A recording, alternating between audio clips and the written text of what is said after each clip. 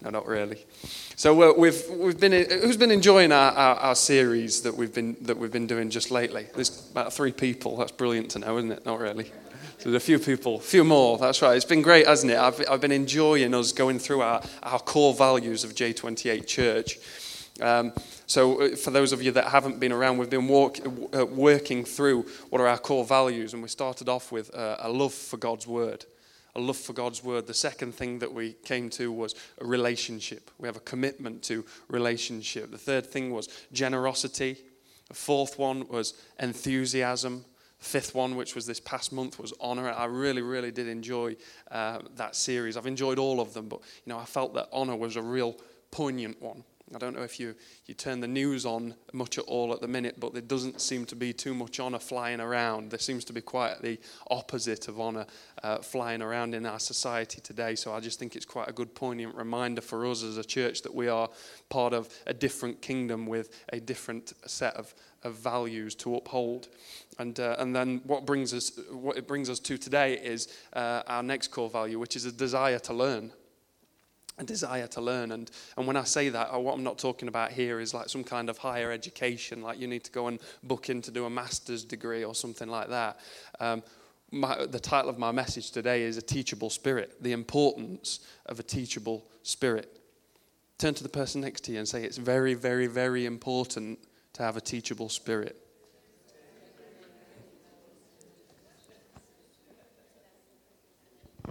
Excellent stuff. Did you say enough varies? It is so important for us to have a teachable spirit. I was thinking about it this way, actually, just as I was praying, actually, even just this morning, that, Jesus taught the parable, didn't he? He taught the parable of the sower, that the farmer would come along and scatter seed, and some of it would fall onto good soil, and that it would spring up and it would produce a great harvest. It produce good fruit and a good crop. But, some of that seed actually would fall on ground that wasn't compatible for growth. And I know that the bigger context of that is speaking about salvation. That God's word will, unfortunately will fall on deaf ears, that not everybody will accept Jesus' salvation. But I actually believe that, that parable goes a little bit further, and it actually shows the Christian journey from the point where you become a Christian and you go on the discipleship journey, which is essentially the rest of your life as a follower of Christ. That if you don't have good soil in your life, if you don't have good soil, which is what I describe as a teachable spirit, then you're not going to grow very much at all, is what I'm saying. In fact, if you were to ask me to share one lesson, for let's just say a new Christian asking, give me one lesson. Well, not just a new Christian actually, but any Christian who's been on the journey for any amount of time, whether that's a day, a week, or 50 years. Share one important lesson with me, Nathan, on what you believe is important for me to grow as a follower of Jesus. And because let's face it, some people grow for a season and then cease growing. That happens.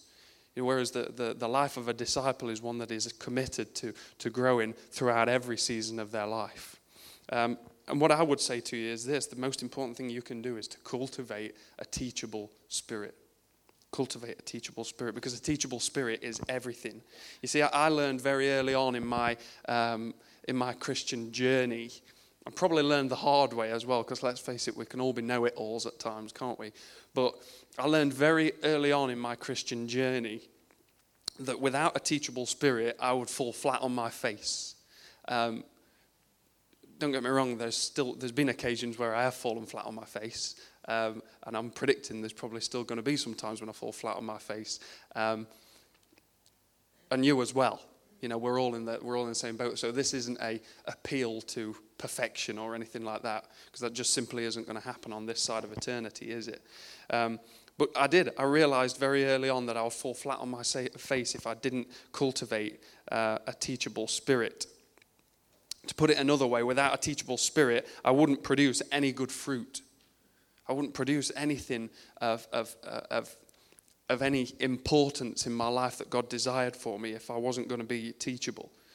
If I wanted to achieve anything noteworthy for God's kingdom, then I needed to realize that everything that I need to do that isn't completely contained within my current knowledge and my current abilities. You've got to get yourself around other people. You've got to open yourself up and align yourself with other good, godly men and women who would be able to speak into your life. This is what I discovered, and I'm glad that I discovered that early rather than late. That it's important to align ourselves with good, godly men and women that can speak into our lives and can teach us something that we don't currently yet know. We're all on that journey. Can I tell you, I am still on that journey, and I will be for the rest of my life, and so will you.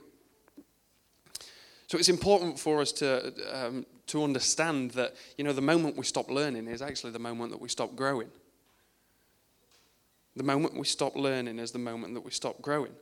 So before I get too further into it, before I can speak about what, the importance of having a teachable spirit, what is a teachable spirit? It's a good question, isn't it? What is a teachable spirit? So what I thought I'd do is I'd comprise a couple of lists. These aren't exhaustive lists or anything like that, by the way. These are some examples that help us to build a picture of what a teachable spirit looks like and what a unteachable spirit looks like. I don't know if anybody, a better word for unteachable, I couldn't really think of one really.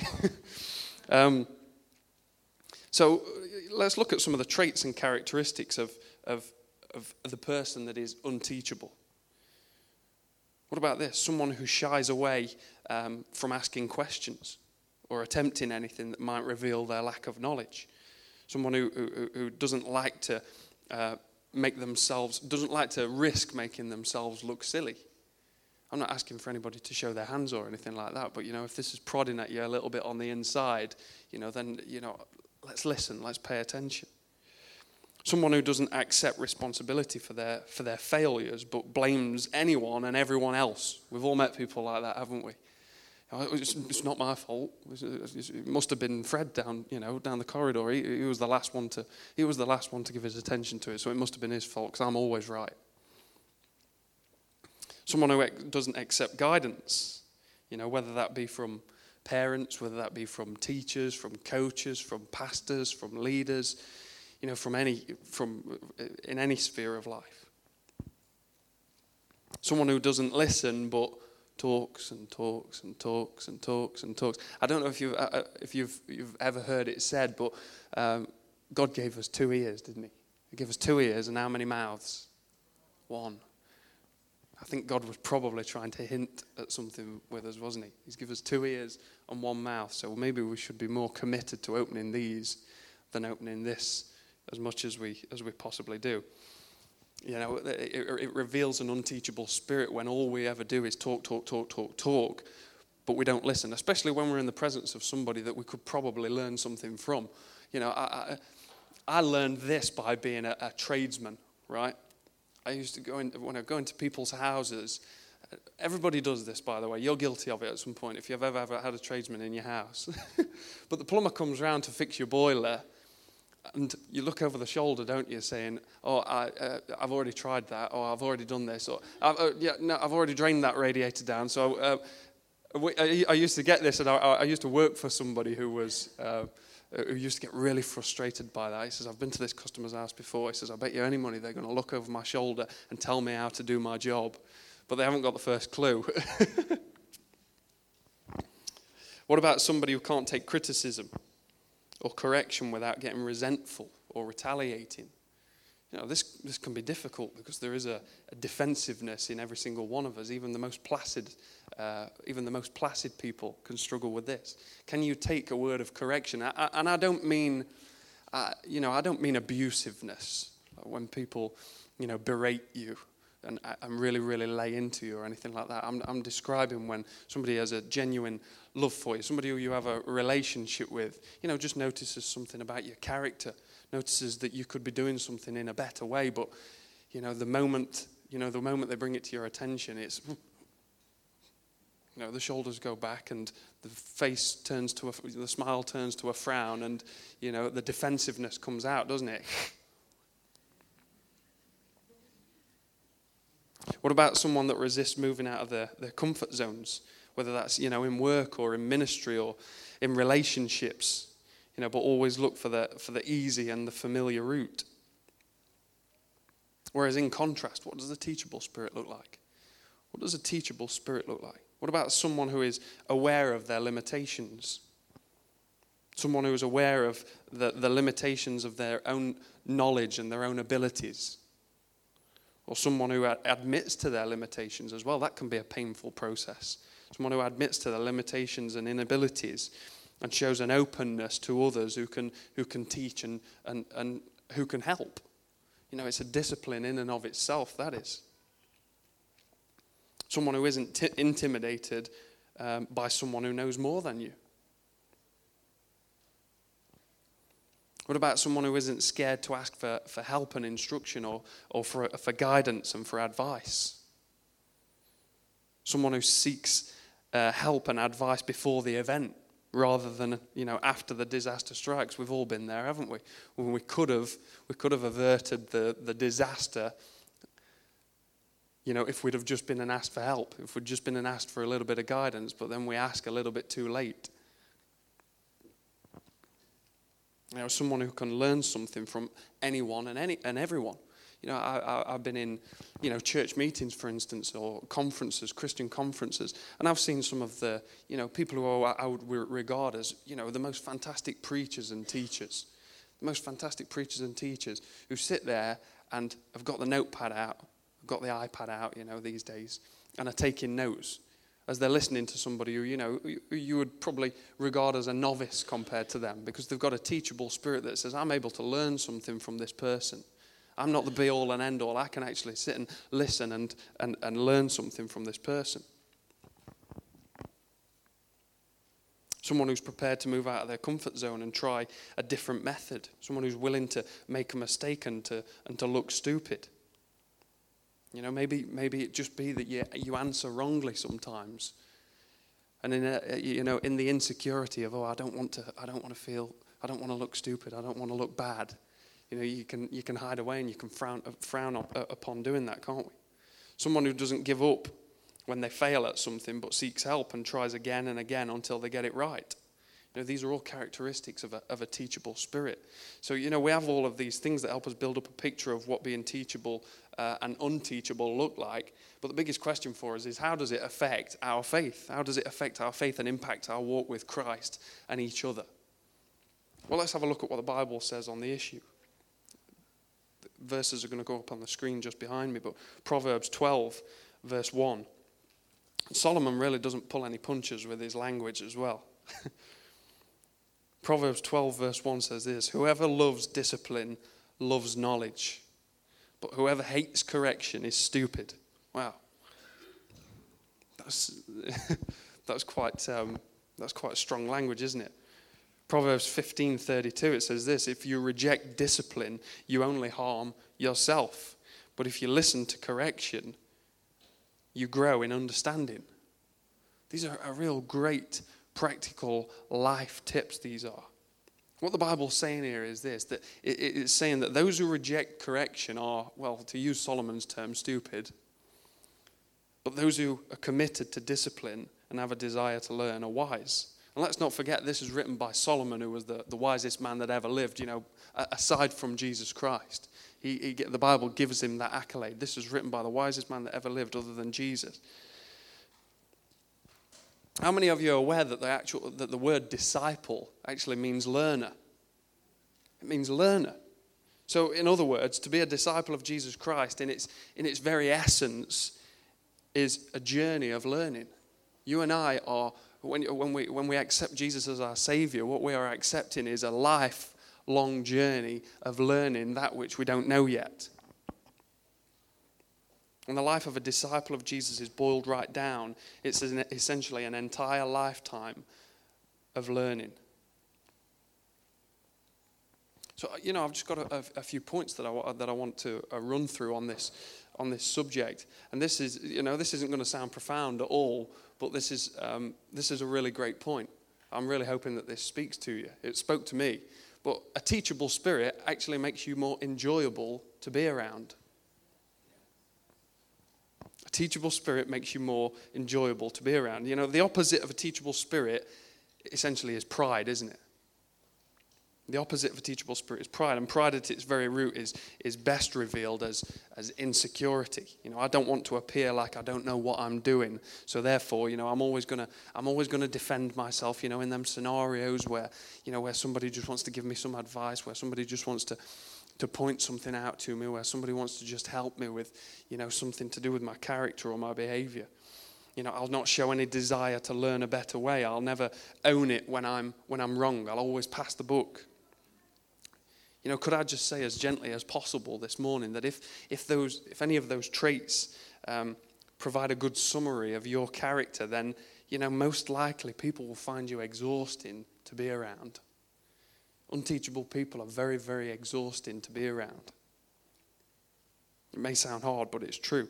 A person that is never wrong, or should I say, a person that never thinks that they're wrong, because everybody is wrong from time to time, aren't they? Is somebody that will struggle in their relationships, aren't they? How many of you are, let's ask this question, right? How many of you are married? Go on, raise your hand if you're in here if you're married. Right, so there's quite a number of us in the, this could get heated, right? Let's have some security guards or something like that. Let's just make a commitment, right, that there's not going to be any bloodshed or anything like that. If you feel like there is going to be, just move one place that way or further away from your spouse if they're here with you today, all right? So this isn't a marriage seminar or anything like that. I'm not making it up to be, but for the sake of affirming my point, right, I'm going to ask you a couple of questions, right? On a scale, for you married people, right, on a scale of 1 to 10, 1 being not very and 10 being, the highest, how frustrating is it to be married to someone who always has to be right? Come on, shout out. On a scale of 1 to 10. 10, my word. 12. What's my answer? Yeah, I know. Some sofas are going to be warm tonight, aren't they? Right, next question. How frustrating is it to be married to someone who always gets defensive when you bring to their attention, something that something to do with their behavior or their character? Yeah? I'm going to stop asking you to shout out because it's just going to start getting painful, isn't it? Well, there's going to be a riot or something, isn't there? So last one. I know I'm doing some surgery on people this morning, aren't I? I know. It's like open heart surgery, this is. How frustrating is it to be married to someone who is always extremely quick to point out your character flaws and failures, but never owns theirs? Yeah? Gosh, there's going to be fights break out across the place, so I'm going to move on pretty quickly. So look, I know that is fun, isn't it? But and I'm using marriage really as an example here because it's the relationship where let's face it, it's the relationship where we're most intimate, where we spend the most time in close proximity to one another. Any young person that is wanting to get married should be told the hazards, shouldn't they? They should be told the hazards early on, shouldn't they? Yeah. That you are going to spend a lot of time together, where you think that you spend a lot of time together, don't you, when you're dating and when you're courting, to use the old word. But and then as soon as you get married, when you're together all the time, you very quickly find out, don't you, each other's flaws. But it's an example. I use it as an example because we use it as because we're close to each other all the time. But these things are true not just of marriage, but they're true in all of our relationships. Maybe to a lesser extent, but they're true in all of our relationships, and they can be, just as frustrating and ultimately damaging. Whether that's with your children, whether that's with your boss or your superiors at work, whether it's your colleagues, whether it's your friends, the list goes on and on and on, doesn't it? One thing's for sure, a person carrying a teachable spirit is a joy to be around. There's a freedom about them. There's a freedom about them that doesn't, like I said, they don't get insecure in the company of somebody who knows more than them. They're okay with being wrong from time to time.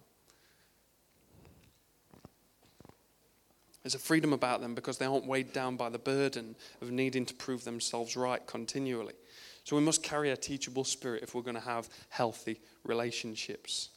Okay, that one was a bit painful, wasn't it? So let's go on to another one. A teachable spirit brings success, whereas an unteachable spirit leads to its demise. That success can quickly become, can quickly be sucked up when we operate in the opposite of it. In the Bible, there was a young king who came to power called Uzziah. Who's heard of Uzziah? If you've read 2 Chronicles. He came to power in Judah, and, at the time he ascended to the throne, he was just 16 years old. 16 years old. What's interesting about Uzziah's life and his reign as the king is not just that, it makes a fantastic read. It really does. I encourage you to go away and study, what we hear about his life. It's fantastic. But he is a telling example. What makes him interesting is that he's a telling example of someone that started out with a teachable spirit and had great success, but pride set in. Pride set in, and he took on the attitude of being unteachable, and it ultimately led to his downfall. He spent the latter years of his life, in quite a mess. We'll read it together in a second, but, let me unpack the story a bit more. Amaziah, Uzziah's father, he died, and so young Uzziah ascended to the throne, like I said, at the ripe old age of 16, when all the other 16-year-olds are sitting down playing on their iPads, listening to Spotify and on YouTube. He's obviously, he's thrust into the world of massive responsibility. He's thrust into the world of massive responsibility. He's thrust into the public eye, where his decisions don't just affect a few, but where they affect many. That's just quite a responsibility to take on for a 16-year-old. But like all of us, Uzziah had a choice which attitude that he would adopt. He could be teachable, he could be unteachable. Uzziah, the Bible tells us that he chose well, and his reign started out incredibly successfully. Let's read it together. 2 Chronicles 26. Don't switch off as I read through. I know it can be, you can switch off a little bit when you start reading through, large portions of Scripture, but just follow this with me, because it really is a great example. Uzziah was 16 years old when he became king, and he reigned in Jerusalem for 52 years. I mean, there's a side note there. There's a point in itself. A teachable spirit will give you endurance. An unteachable spirit, you'll fizzle out very, very quickly. So he reigned in Jerusalem for 52 years. His mother's name was Jechaliah. She was from Jerusalem. He did what was right in the eyes of the Lord, just as his father Amaziah had done. He had a great example. He sought God during the days of Zechariah. This is important. Verse 5. He sought God during the days of Zechariah, who instructed him in the fear of God. He instructed him in the fear of God. As long as he sought the Lord, God gave him success. He went to war against the Philistines and broke down the walls of Gath, Jabneh, and Ashdod. He rebuilt towers near Ashdod and elsewhere among the Philistines. He helped him against the Philistines and against the Arabs who lived at Gebal and against the whatever that word is. The Ammonites brought tribute to Uzziah, and his fame spread as far as the border of Egypt because he had become very powerful. And it goes on and it speaks about a few more of, his great successes. And it comes all the way down to verse 15, after giving this great list of all the successes of his early reign as king. Verse 15, it says, in Jerusalem he made devices invented for use on the towers and on the corner defenses so that the soldiers could shoot arrows and hurl large stones from the walls. His fame spread far and wide, for he was greatly helped. And this is the sad part, until he became powerful. Or if you want to put it a different way, until pride set in, until the unteachable spirit set in.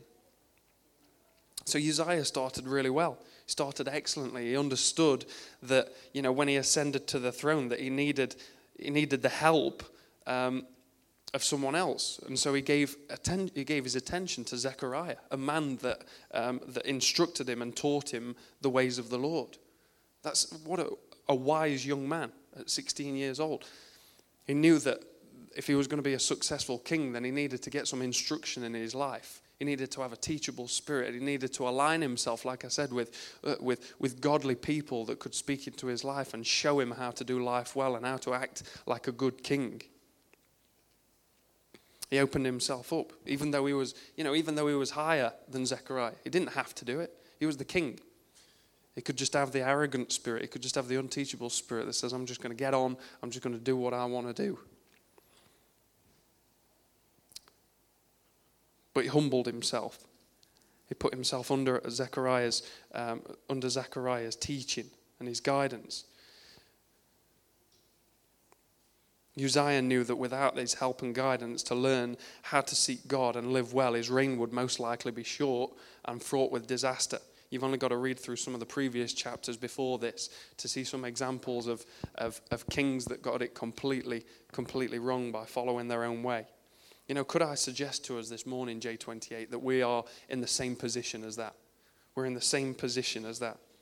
We may not be a king or queen. We may not even be the boss or be in some sort of leadership position, but our success will ultimately be determined by our humility.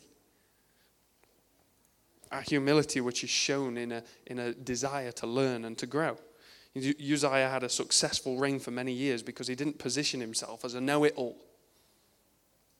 He understood and he recognized the need for wise counsel. He understood the need for people to speak into his life, someone that could show him how to do things better than he was already doing them. The desire to learn and to improve himself, and most importantly that he couldn't achieve everything which God desires in and of himself. Let me just stop there for a second. Let us know that collectively this morning, that everything that God desires to achieve in and through us, J28 Church, isn't going to be achieved through the gifts and talents and the ability of Nathan. It's not going to be achieved through the gifts and talents of Sam. It's not going to be achieved through the gifts and talents of Elaine and Lucy and Heather and Tony and Kay and so on and so on and so on and so forth. But all of us on the journey together, relating to one another with openness and, dare I say it, a healthy sense of vulnerability, that I need something from you and you need something from me. I believe that in that environment and with that culture, we'll see God's plans and purposes unfold, and we will witness powerful moves of God. I honestly do. Through this church. Now, this is true. If you want to live a spiritually stifled life, which nobody does, do they? Then become defensive and insecure and self-promoting, because those things are the absolute enemy of freedom and growth. If you can't ever be corrected without flying into a rage about it or a defensive frenzy, then you've got serious problems. I'm being honest with you this morning that you've got serious problems, that your growth as a Christian, your Christian life will be very, very limited. Like I said earlier on, I'm not advocating some kind of, abusive culture where anybody's allowed to lay into you at any time. I'm not talking about being, wishy-washy or anything like that, being a spiritual fairy that everybody picks on or anything. I'm not talking about that, but I'm talking about having a healthy vulnerability that allows people to speak into your life. Let me tell you, Jesus corrected people. There's no two ways about it. You can't read Scripture and deny that. Jesus corrected people. He did it with his disciples regularly, didn't he? You got James and John, for instance, asking him all kinds of daft questions. They come up to him and say, in your kingdom, can we have the highest places of honor? We want to sit at your right and at your left. And he corrects them. He says, you guys haven't got the first clue what you're talking about. You haven't got a clue what you're asking for. Jesus did bring correction and he did discipline very strongly, but he had this masterful way, didn't he, of doing it in such a way that actually built a person up. He did it in a way that actually built a person up and released them to change and to grow. You think of the woman caught in adultery. When everybody was there ready to stone her, he said, I don't condemn you. But he didn't affirm a way of life. In fact, he said, go away and don't sin no more. Don't sin anymore. He had this masterful way of coming across and disciplining and correcting strongly, but it released her to go away and to grow and to change. Correction isn't comfortable. Let's be honest. It's not, is it? It's not comfortable, and it's not a popular thing to speak about, especially these days. We live in a bit of a society that's moving away from even using words like correction and discipline. They can be seen as negatives now, can't they? But the Bible actually tells us exactly the opposite of that.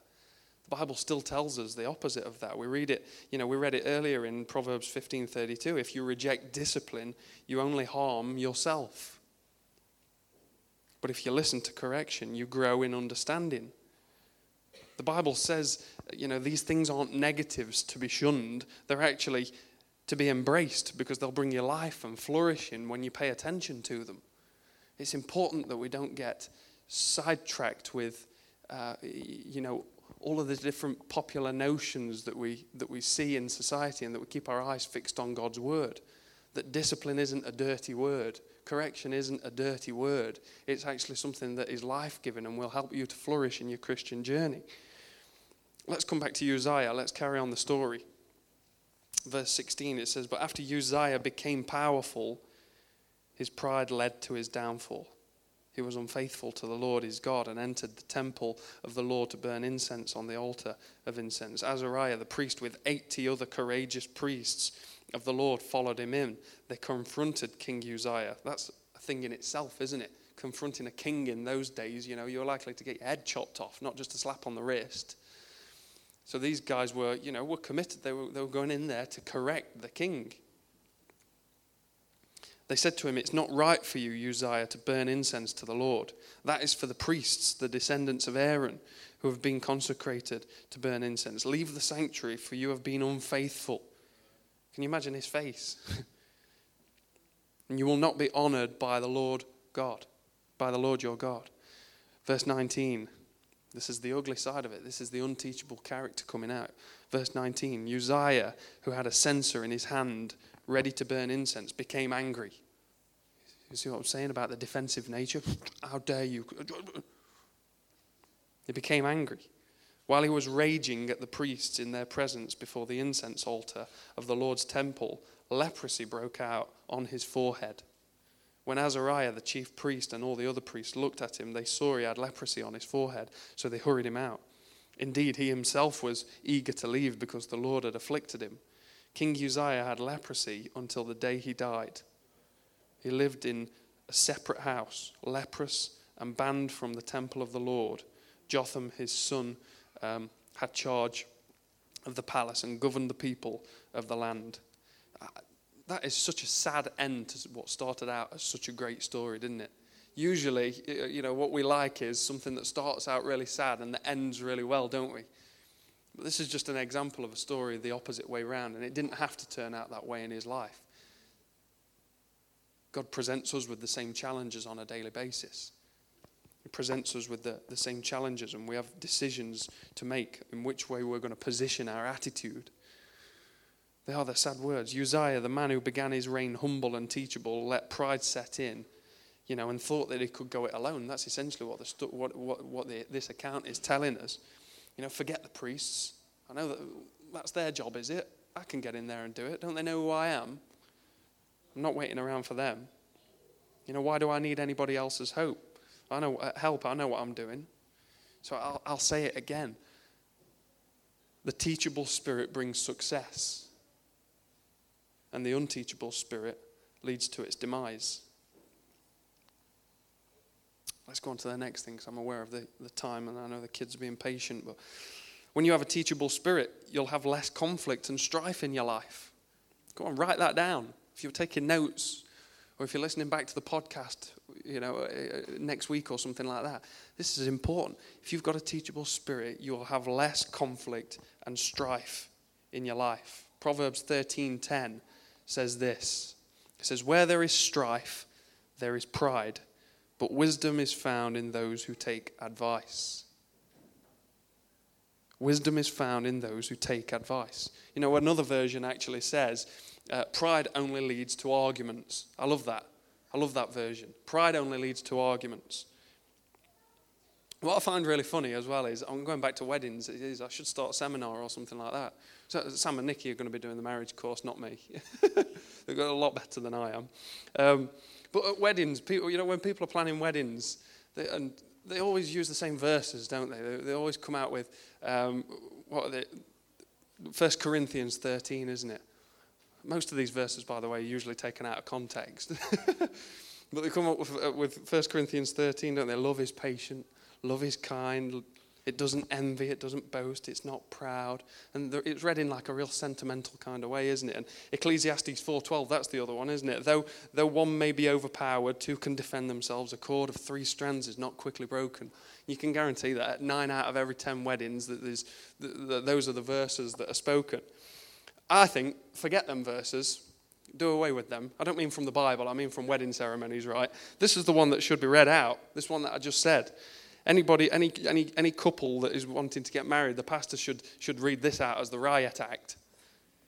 Where there is strife, there is pride, but wisdom is found in those who take advice or listen. And I believe that, that Solomon should have carried on writing there. So be teachable, otherwise, if you're a know-it-all, your spouse is going to strangle you. Something like that. That's what I would have carried on adding on to the end of that verse. But the truth is, put marriage aside for a second, like I said, this applies to all of our relationships, not just marriage. Anytime we get into an argument, you can know that pride is rearing its ugly head. Because where there is pride, it only ever leads to arguments. But when we approach a situation with humility, we'll have less conflict in our relationships. I read a quote which I believe contains real truth on this. That I can't remember the source of the quote because I've not written it down, unfortunately. Sorry. But the quote is this: true humility is staying teachable, regardless of how much you already know. True humility is staying teachable, regardless of how much you already know. You may know a lot. You might be a very intelligent person. You might be an older person who has lived a lot of life and have a lot of life experience. But while ever there's breath in your lungs on this side of eternity, you should be committed to learning. We have, just as an example, we have the CAP money course. There's going to be a few people have volunteered to be the officiators for the CAP money course that's going to be starting up in early 2020. And we're looking forward to that. It's great. But you'll have heard me say, when we first announced this, that, me and Lucy are going to be at that course. We're going to attend that course. Why? Because we're rubbish with money? No, we're not. I'd actually like to think that we're very good stewards of our money and that we're very well organised with our finances. But we're going to be at the course because I feel that we could learn something. Because we could improve. We could learn a new skill. We could learn a new principle that will help. I've heard people again, and I keep coming back to marriage, don't I? But, I've heard people, I was sharing this with a couple of our leaders yesterday, and I find it frustrating. I've heard people say before about marriage courses, well, we're not attending that marriage course because we've got a great marriage. Well, I applaud you if you've got a great marriage. That's fantastic. Everybody wants to have a great marriage, but have you got the perfect marriage? I'm guessing not. So could it just be that, coming along, you could learn something that would help you and something that would benefit you. This is what I mean about keeping and cultivating a teachable attitude. Jesus famously taught his disciples, didn't he? I'm nearly done now, but Jesus famously told his disciples that if they wanted to enter the kingdom of heaven, then they must become like what? Little children. Have you ever noticed children are very, very willing to learn, aren't they? They're extremely willing to learn. They're very teachable. They have an eagerness to soak up like a sponge, what they're being taught. And they don't get defensive about it either, do they? Kids don't get defensive about it. They don't. When you're trying to teach them to walk, they don't put one hand up and say, "Hold on a minute, Dad. Back away. I've got this. I'm all right." They don't do that. They don't say, "I don't need to learn to talk. You can't teach me anything about reading. I know it all already. You might as well take the stabilizers off the bike, Dad, because, I've got this. I'm going to be fine." Kids just don't do that. They have a real willingness and an eagerness to learn and to soak up what's being taught. And so for us to be successful, growing as faithful disciples of Jesus, will require the same attitude towards learning as displayed in children. This is what Jesus is getting at there. Have a teachable spirit like that of a child, and you'll grow in your Christian faith.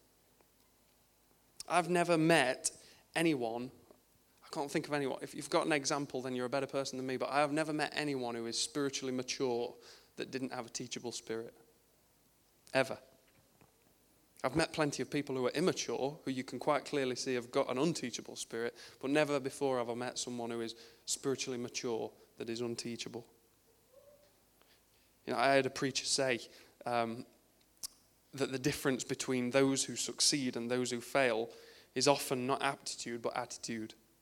I think that's great. In other words, success isn't dictated simply by your ability, but by a humble, teachable spirit. It's about attitude. You know, some of the cleverest, most talented, and most able people, sadly, turn out to be the biggest failures in life. It's true. Because they don't have a teachable spirit. So J28, I'm going to conclude here. And we're not going to sing at the end because it's a family service. So we're going to finish so that the children have been patient. But I've said it already, but I believe that, if we're willing to position ourselves in humility, a desire to learn and to grow, and, reject that defensiveness amongst each other, that defensiveness and that arrogance of pride, then we will genuinely see God move in some awesome ways. I believe that we'll see a growing, healthy church, that by no means is perfect, because that just isn't going to happen. If you want to be part of a perfect church, sorry, you're not going to find it here. But thankfully for us, you're not going to find it anywhere else on the planet either. This side of eternity, that doesn't exist. But we will be a church where it is a safe place for people to find Christ and journey together and learn as disciples as God works, to establish his plans and his purposes for us.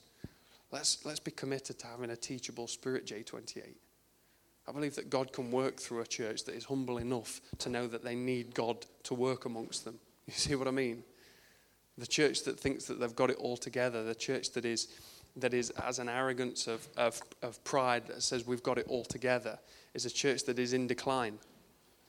The sign of a healthy church isn't one that is all polished up. Like I said, the sign of a healthy church is one that is imperfect but is teachable. Imperfect but teachable, has a humility that says we want to grow in the things of God. So I'm finished this morning, but for the rest of this month, we're going to be speaking about this desire to learn. I want you to come along with a desire to learn. Come along with a desire to learn. Get along to, for instance, the Bible studies. I'm not just saying this, and, you'll always hear pastors obviously pushing the things that they are doing in their churches. That's natural. But the Bible studies should be packed. They should be packed with people because, do you know the Bible from front cover to back cover? No. Do you need more of God in your life? I'm guessing yes. So be there. Be there at it.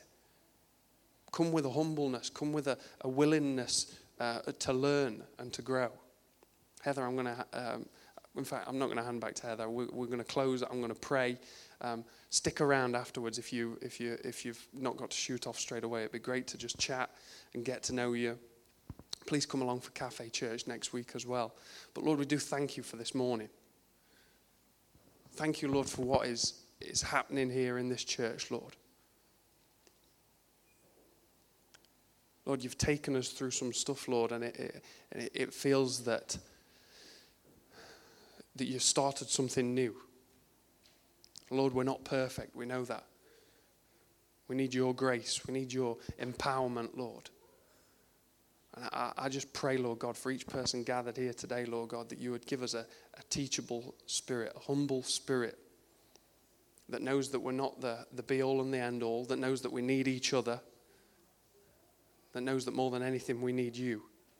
I pray that you grant us great successes, Lord. We do pray, Lord, for the Mini Roarers group and all the fantastic things that are going on there. 40 plus people, Lord, at this past week. There's something to be celebrated, Lord. It's just fantastic. Thank you for the opportunities that you've given us, Lord. We don't want to, like Uzziah, we don't want to have these great things, Lord, and these great opportunities, Lord, for them to just be scuppered. with the wrong attitude. Pray, Lord, that you help us to keep our hearts right, Lord, as we move forward in your plans. In Jesus' name, amen. Amen.